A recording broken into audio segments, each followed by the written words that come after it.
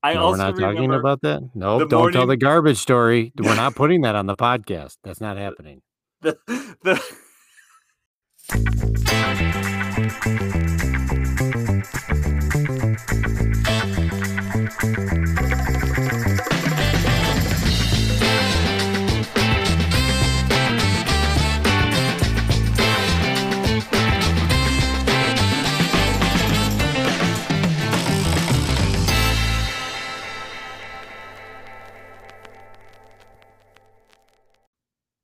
Welcome to episode number 3 of the summer session of the Admissions Director's Lunchcast. I'm Nathan, here along with Tej, as always. And this episode 3, we're actually doing an extended cut that I know Tej is really excited to drop into our feed. Tej, who did we choose for episode 3 of the summer session? Yes, we have Carmen Lopez of College Horizons, and the longer interview that everybody is going to hear. I think it becomes much more evident how much of a fanboy I am for Carmen Lopez. We cut Clearly. out we cut out a lot of the awkwardness in the initial version, but Carmen is just one of those people I really just look up to and admire. And in this extended interview, our listeners will get just a clear call to action on what we need to do on issues of racial and ethnic diversity in the college admissions process. So I'm really excited to play this for folks. I really did feel it was a shame that we cut out so much of her original interview. So I'm glad that you chose this one for episode number 3. So I hope everybody enjoys it. And as always, we'll see you on the other side.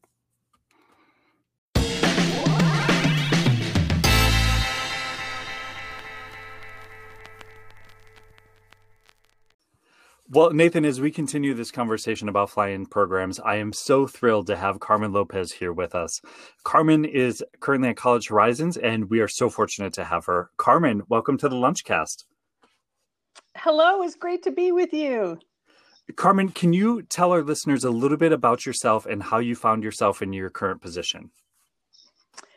I'm Carmen Lopez, Executive Director of College Horizons, which is a national college access organization that services American Indian, Alaska Native, and Native Hawaiian students from across the country. And in addition to doing college access work through what is called our Summer College Horizons program, we've also built 2 other programs that work with our students. The second program is called the Scholars Program, which is our college well-being and success program where we work with students in college and to prepare them for graduate studies. And the last program, Graduate Horizons, is our pre-graduate program to help Indigenous students access professional and graduate programs. So we've essentially built out now a program that will work with Indigenous students from high school all the way up to the PhD and offering support throughout. So that's the program side of what we do. How I've gotten to College Horizons, it's a full circle that I'll give a brief introduction, but I was in my first teaching position after college at the Native American Preparatory School in Rowe, New Mexico. It was a brand new, beautiful school that was bringing together Indigenous ways of knowing and being and Western ways of knowing and being. And it was this great kind of experiment in what could be the new Indian education of the 21st century. And that is where I met Dr. Whitney Laughlin, the director and founder of College Horizons. And she was our high school college advisor there. So later on, though, after I finished teaching, I went on to higher ed administration and directed the Harvard Native American program. And that's where I reconnected with Whitney, and we hosted College Horizons on Harvard's campus a couple of years. And then soon after that, I was ready to head back west to raise my family out closer to Navajo Nation, my homelands. And then that's when Whitney reached out to say, I'm ready to hand this off, and would you be interested? And that's when I became the director in 2009. Fantastic. And Carmen, for any of our listeners who don't know, the College Horizons program is just as good as it gets. You do such fantastic work. So thank you for that. Thank you. So if I can get to the first question, what do you think it means to a student when they are invited to a fly-in program? I think it's very exciting when students receive an invitation. Um, there is a confidence boost, I think, to them. But I've also, this is the interesting part as we're looking at fly-in programs. I think they've changed quite a lot in the 10 years I've been at College Horizons, and maybe recently too in the last 5 years. And I think there's some important I think distinctions that we need to be thinking about this, particularly when we're using fly-in programs for diversity outreach.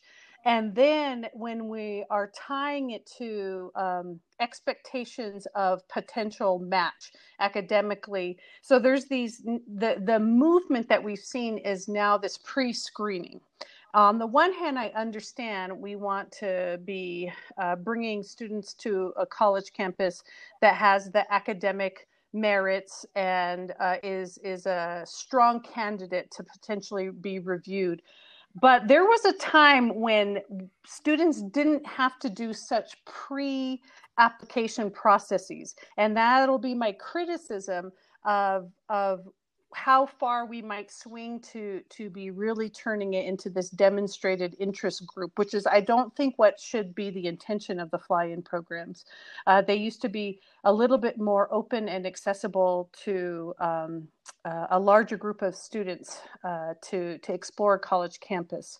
But overall, I do think that when a student now has to apply and then does get invited, that there is this excitement, this energy, this boost to their confidence, that they're going to be able to explore college. And speaking again from, a community-based organization, one working with underrepresented students, first gen, low income, this is pretty huge to be invited and potentially to have that trip paid for, and for a student to be able to fly across country. We still have students that come to our in-person program that's their first time getting on an airplane. So this can be a big deal to a student and the family. So, Carmen, I want to just follow up on that a little bit. When you're talking about this pre-application process, can you just give us a little bit more detail? Are you seeing that primarily for students that are seniors, and so they're kind of it's right leading up to the application process? Or are you seeing that back as far as like a sophomore is invited and they have to go through a little bit of an application to be part of that program? You know what? This is a good point, you guys. If we're talking about it in senior year or like as sophomores or juniors, yeah, which one are you talking about? Well, all of them, I would say. No, that's Okay. great. No, Okay. all of the above, Carmen, because I think again, come at it from the admissions director's perspective. We're trying to provide these programs. We have limited resources. But I just talk a little bit about, if you can, talk a little bit about the variety that you're seeing from these colleges, of these programs. Okay, great. So the fly-in programs that I've seen our students at College Horizons be invited to are a mixture. Some for juniors in their usually fall or spring cycle, when they're able to explore a campus and come in, and then the other fly-in programs are usually in the fall for seniors who are starting their applications or in different parts of their applications. So I do see the fly-in invitation happening at different points. I also think that there is an opportunity that many of our colleges and universities, especially our state flagships, also host these great visitation days, right? These are the junior days where kids on buses come to the local state institution to explore and have that date. And I think that when we talk about the diversity equity side, because of budgets and oftentimes with limited dollars, we have to, if we're going to commit ourselves to DEI initiatives, equity requires resources. And if anything, this pandemic has showed us the deep inequities that existed prior to COVID that were already there, especially for underrepresented populations and families and students that cannot access colleges readily. And we have got to do something different in once we get out of this pandemic to address it. So there are ways to make visitation programs affordable to the hosting institution, and that is also really based on the philosophy of let's share our knowledge. And this is not the ROI one. This is the let's open it up, share our campus, give them this experience to this local community, this regional community, and let these young students, and this could be 8th grade, 9th grade, 10th grade programs that you bring into a campus. And then you build your other programs, your fly-in programs that are trying to attract that senior applicant or that junior that's exploring. So I think that there's different times in the students' exploration of college that we as educators can be both opening our doors that doesn't cost a lot of money, but that's part of the goodwill of our institutions in allowing students to access us, as well as finding the applicants that we're looking for that we potentially might yield to our campus the following fall.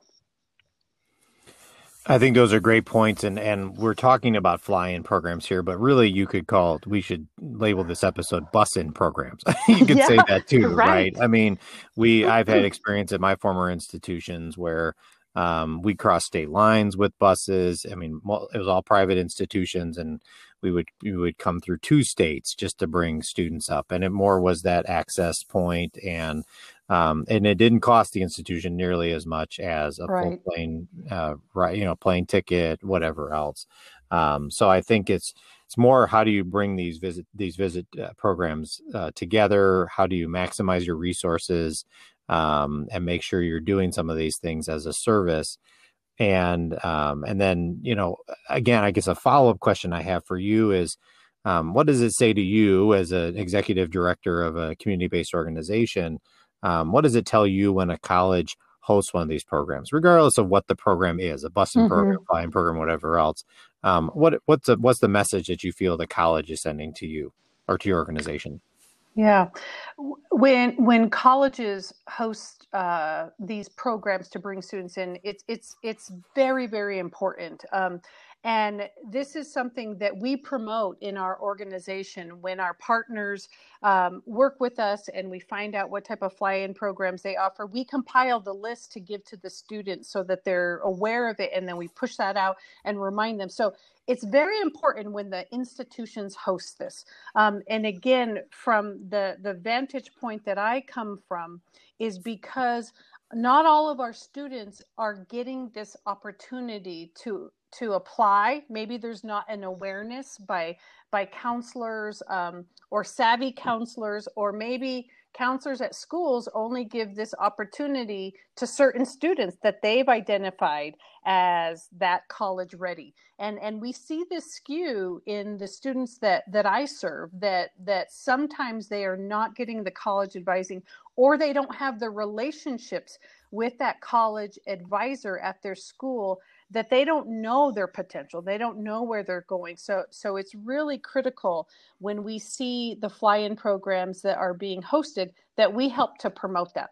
And again, I think from a College Horizons perspective, for first-gen students, for students that are also from rural communities, it's something important to get on an airplane, have that experience of the family dropping you off at the airport, a little nervous for their child, to send them off somewhere. That is critical. And it's critical at our College Horizons program. We don't want the parents chaperoning kids to my program. I want that a little bit of fear and anxiety on both sides to be there, so that at the end of the program, that student has the confidence of, I figured this out on my own. I know how to change flights now. I know how to check in my luggage. I know how to ask for help. I know how to travel safely on my own. And we want the parents to have the confidence that their child can do that too. They can travel safely to college and get back home safely. So what's also significant, I think, in our College Horizons program and the partners that host us on their campus, that is a key part of exposure. We survey our students in the application, and only 70, or let me get that backwards. From the students that we survey in our program, only 30% have ever stayed overnight on a college campus. And most of those are actually tied to a sports camp that's not necessarily hosted by the college, but that might be used as a rental. So they're not even getting the full college experience. So coming to a College Horizons where we get to take over a college campus, live in the dorms, eat in the dining halls, walk the campus, and imagine ourselves in the space, that is so critical to students that I serve. And so when our colleges create that opportunity for students to have that one or first or second opportunity to imagine themselves in the space, it's transformative. They need that. And, you know, of course, during this pandemic, that's the part that's been missing for almost all of the students. But again, pre-pandemic, that was inaccessible to students that I work with. Carmen, so you hear from students in a way that on the admission side of the desk, we don't get the same type of feedback. From what you've heard from students, what is the difference between a good fly-in program and a bad fly-in program? For the students that talk to us about their fly-in program, I honestly don't hear too much about what might not have gone well. But I can tell you, though, from listening to them tell us what went well and what was exciting about the opportunity in order to improve our programming, that I can share with confidence. I think that what students really enjoy, of course, is being with other students. The overnight stays with the mentors on campus so that they can get that student insight from a real college student without us as adults. A lot of times that's the most important part, is for us as adults to step out of the way. We create the space to let the students engage and ask the questions that they want to ask, and give them some of the information. But it's really the college students that make these trips so important, because the students walk away really understanding what is it that's interesting about this university. I think also when students are trying to compare after they've done a couple of fly-in programs, it's really interesting that they are coming down to some of those gut reactions and the feelings. So they're already kind of discerning that, okay, this college has these kinds of facilities, this type of access to great professors. So they're realizing, okay, these things are about the same on a college campus. Now I'm coming back to what is it that I felt comfortable on the campus? Who did I see on the campus? Do they reflect someone like me? Do I feel like I can fit in here? Do I think that I can make some good friends here? I think that those are the things that students walk away with after getting experience with a couple of visit programs. So along those same lines, Carmen, I mean, many of these flying programs, and you alluded to it earlier, are designed for DEI initiatives, right? They're designed to recruit low-income, first-generation students of color. Any stories or reactions that you've seen from the students when they sort of figured that out? Or let me ask a follow-up question to that, maybe a two-parter. How do they feel, like, if their eyes wide open going into that? How do they take that? What's the reaction either going into it or coming back from it? Yeah. So I think it's really important that there are specific programs to increase diversity. This, again, the pandemic and the racial and social justice movement that Black Lives Matter has helped to usher in and bring and elevate conversations that we were having prior now we're all looking at it in a new way. And with that in mind, it's that we cannot solve racialized issues until we have racialized programs. Now, that what I mean by this is that sometimes we try to create these one size fits all solutions to diversity, when we have got to break down and look at what is it within diversity, equity, inclusion that we want to focus in on and prioritize. And then you create the programming that will help with the outcomes. So this is the part that we have to not be afraid to create those programs that address certain racial inequity issues in higher education. I think that prior to the pandemic and this the racial social justice movement that we're in, we have skirted around that. We've used DEI as this broad shield and maybe excuse, and now what's been pulled away, I hope, is the realization to say, if we're really going to focus on educational equity, we have to understand the role race plays within it, and we have got to create programs and solutions that directly address it. So overall, the reason why the diversity fly-in programs matter is that we have to have specific programming that focuses on students that we want to belong on our campus. You have to create it.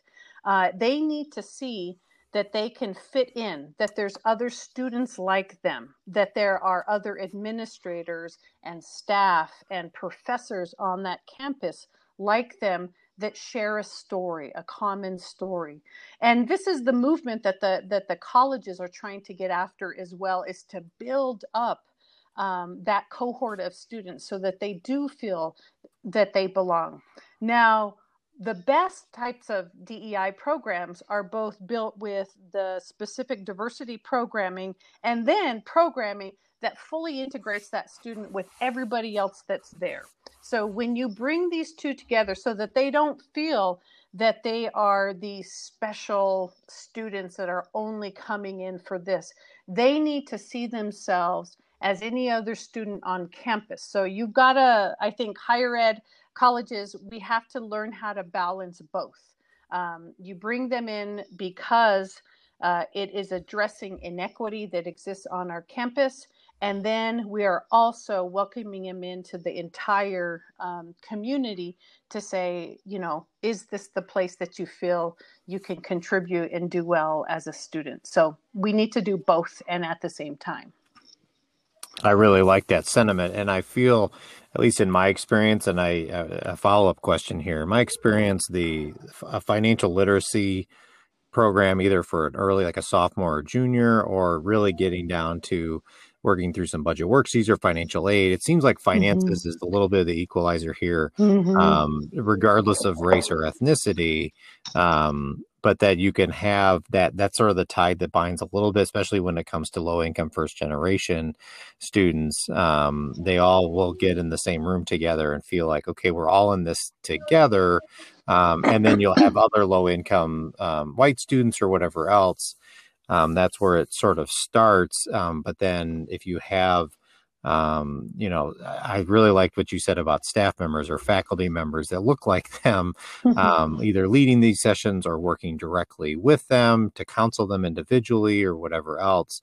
Seems like finances is usually a good starting point that everybody is concerned about, because all families are concerned about finances. Yeah. Right? Yeah. You know, and I think even when I think about College Horizons, it's a diverse group of students that we're working with as well. We don't have an income threshold, although the majority of our students are Pell eligible or twice Pell. But I am working across, 70 different tribal nations. So culturally, gender, sexual orientation, cultural as well. Cultural cultural ties from those that are, kind of born and raised and steeped in cultural understanding and knowledge to those students that don't know much because of the history of assimilation. And so it's all about storytelling. I mean, that's what you're getting at is when we begin to ask the basic questions about, tell me your story, where are you from? How did you grow up? And who's your mentor? And, making it so that the students can relate with one another and then relate to the other adults in the room who will say, I'm a first gen student. When you hear that from a professor, that's the other at College Horizons, Tej, you might remember one of the sessions that we have is for a professor to do a lecture to the students. So I want the students to hear, to see a professor, a real professor, to hear them, look at a syllabus,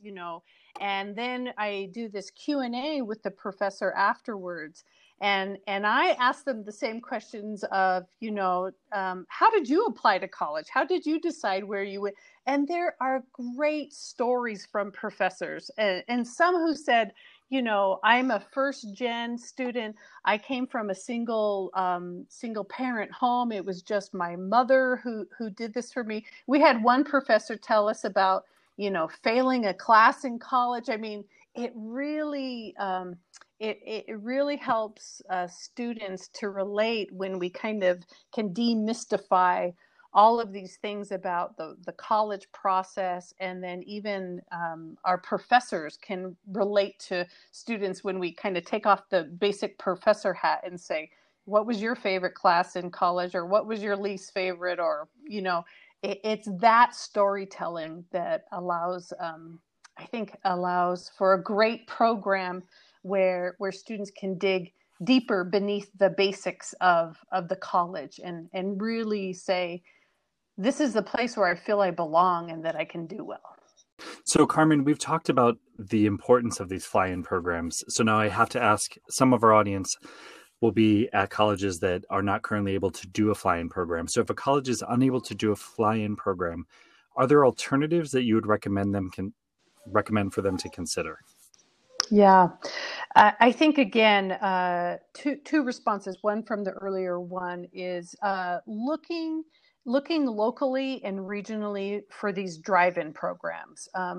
Who can we bring in for a day program, even if it's not an overnight program, that puts the center of the college in the local community? I don't think that can be understated. And again, whether that is part of the service opportunity to local students or regional students, or if it's part of that outreach for potential applicants or down the road for a yield program, look at what you can do within the driving population. I would also say, because we've learned so much from the pandemic about the virtual programs, I think that there's been some really great programs that have been developed this past year.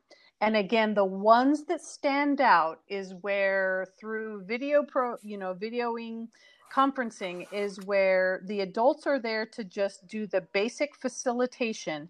And then you get out of the way and allow the students, the college students, to interact with the prospective students. It's just, again, they need that opportunity to be able to break down a little bit of the shyness and to get a better sense of the campuses. And I think that there's just been some really creative TikTok-y type things that colleges have been able to do in short bites and snippets because of this online fatigue that we're all experiencing. I do think we've also gotten savvier in not doing, half a day programs. Some of these programs have to be tightened up because of our attention span. And I think colleges and students are doing some really cool stuff with short snippets to be able to say, this is what college looks like in the dining hall, in the dorm, athletics, whatever it is, of highlighting it in video format, which the students like. But ultimately, it's still coming down to the college students in engaging in a meaningful way with prospective students.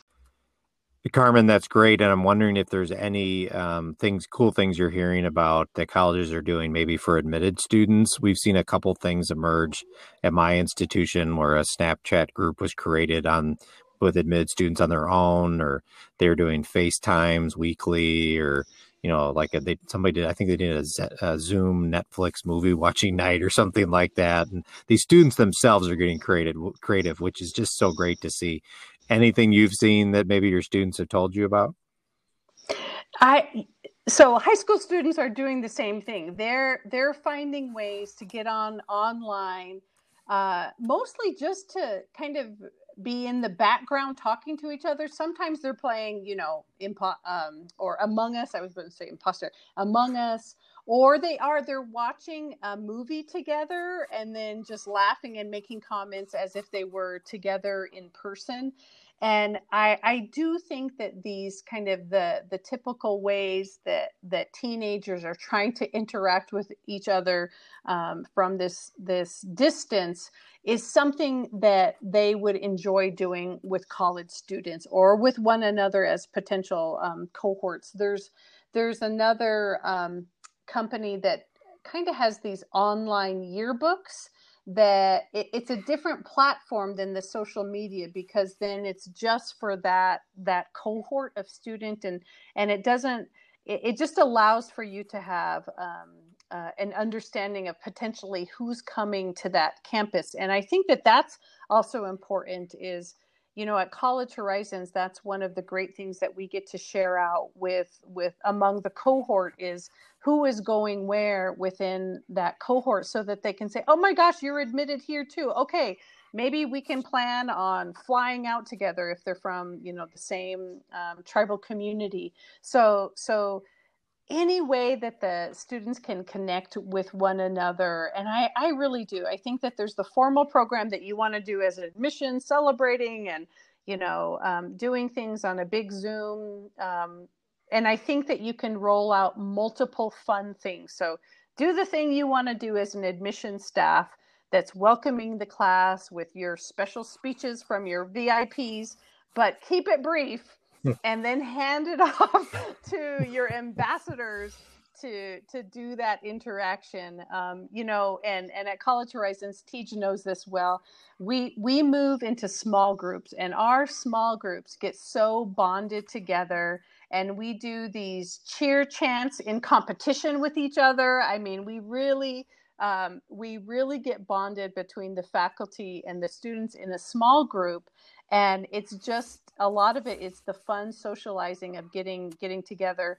And they're so hilarious with memes. I mean, I'm sure you could do something fun with admissions memes and students. They're so creative. So I don't know. I would say hand it off to your college ambassadors. They know what's fun for students to engage in. Every time, it always comes back to the students, and they can make or break it. Your current students can make or break it one way or the other, but it always comes back to that. And I think I love that you just touched on small groups, because I think that's one of the biggest silver linings of the pandemic is that admissions directors were so focused on, we always have to do these large visit days. We always have to do these big events with the bands and the balloons, because that's what we always did. And nobody was prepared enough or brave enough to step away from that, because what happens? What if it affected anything apart the cycle? But here you're seeing that really the students are reacting to these small groups. The students are reacting and signing up, at least at my institution, I've heard other places, signing up for one-on-one Zoom sessions with an admissions counselor, and they'll be on there for 45 minutes to 90 minutes, just chatting and asking wonderful questions. And I think that's what it's created, is these small groups. And well, I think we'll certainly go back to a situation where maybe we'll have some larger events. We're getting to a tipping point here where we're really doing it the way that a lot of us in small private colleges have been doing it for a long time, with small connections. And I think that just helps the students at the end of the day, in my opinion. Yeah. Yeah, I agree. I agree. It's we're teenagers. I think I read reports on students' reasons for stopping out was in the top three was not making friends on a college campus, meaningful relationships, and we have to go back into our kind of remember when we were seniors in high school, and that was one of the biggest, scariest things was to leave the friends and the community you've grown up with, and being a stranger and now having to start. How do you make friends again? We did it so easily, and it's like, how do I make friends as an 18-year-old? And there's still that. I think as adults we still try to figure out how to make friends as adults. So I do. I think it's the meaningful relationships that allow you to feel like you belong. That's the part that we're searching for when we find that college that's a good match for us. Well, Carmen, that brings us to the end of the conversation. Thank you for being here. Is there anything you're working on this spring that you're particularly excited about? Tej, I'm working on so many things.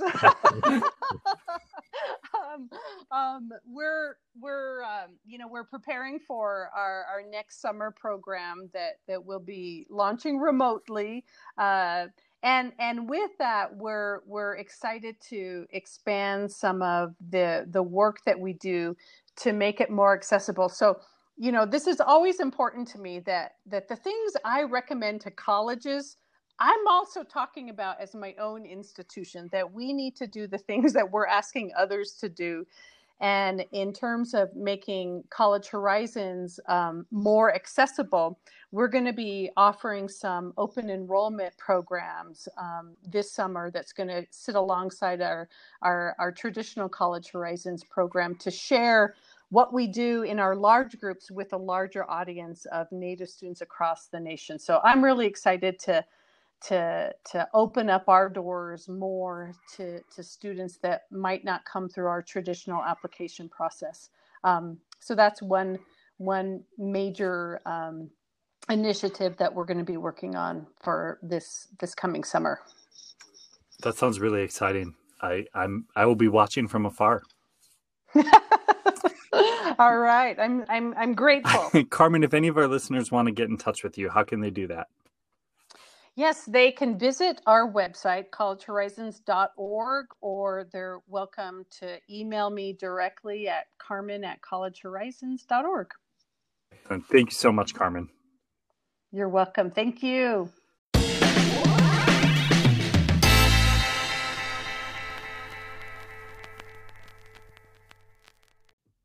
Well, folks, I hope you really enjoyed that episode of the summer session of the Lunchcast. Extended cuts are always great, and I hope you gained something that maybe you didn't hear in the first go around. So, Tiggy, I think we are going to call it. Yeah, we're going to call it a wrap here on this extended episode. And just so everybody knows, we're going to come back in the fall with season 2. We're working on it right now. But until then, I'm Nathan. I'm Tej. And this is the Lunchcast. Thanks, folks.